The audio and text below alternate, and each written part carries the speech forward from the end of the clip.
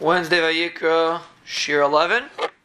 We are discussing the way the Beis HaMikdash was built, Be'ez Hashem will be built, and the HilchosGeulah4Life explains, based on Psukim, that we mentioned yesterday that there were large stones, and the Rambam also mentions precious stones, Avonim Yikaris.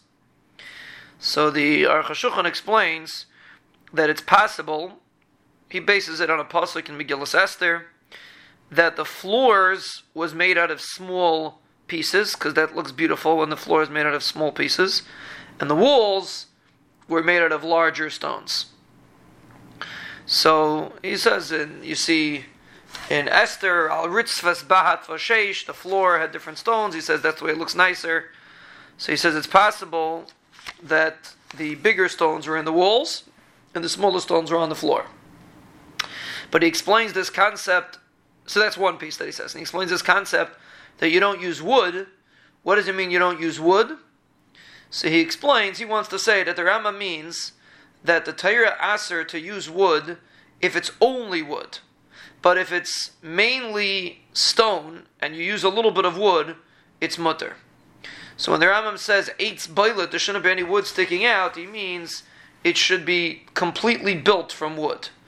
To build something completely from wood, a wall or a room in the Beis HaMikdash, to be built completely from wood, that the Rambam holds you're not allowed to, based on a pasuk. But if there's stone in there and there's just partial wood, it's fine. The pasuk is because the pasuk says Lasita Lacha Asherah Kol Eitz Al Mizbach Hashem Alikecha. Pasuk in Parashat Shoftim, you're not allowed to make a binyan of wood in the Beis HaMikdash. It has to be stone. So the HilchosGeulah4Life explains the Rambam that it's only if the entire binyan or the main part of the binyan is wood. But if it's stone and there's parts of wood, then it's fine. And he has rayas from Psukim by Shlomo Melech that when he built the Beis HaMikdash there was some wood in the walls. So apparently it doesn't mean complete. Apparently the problem is only if it's complete wood.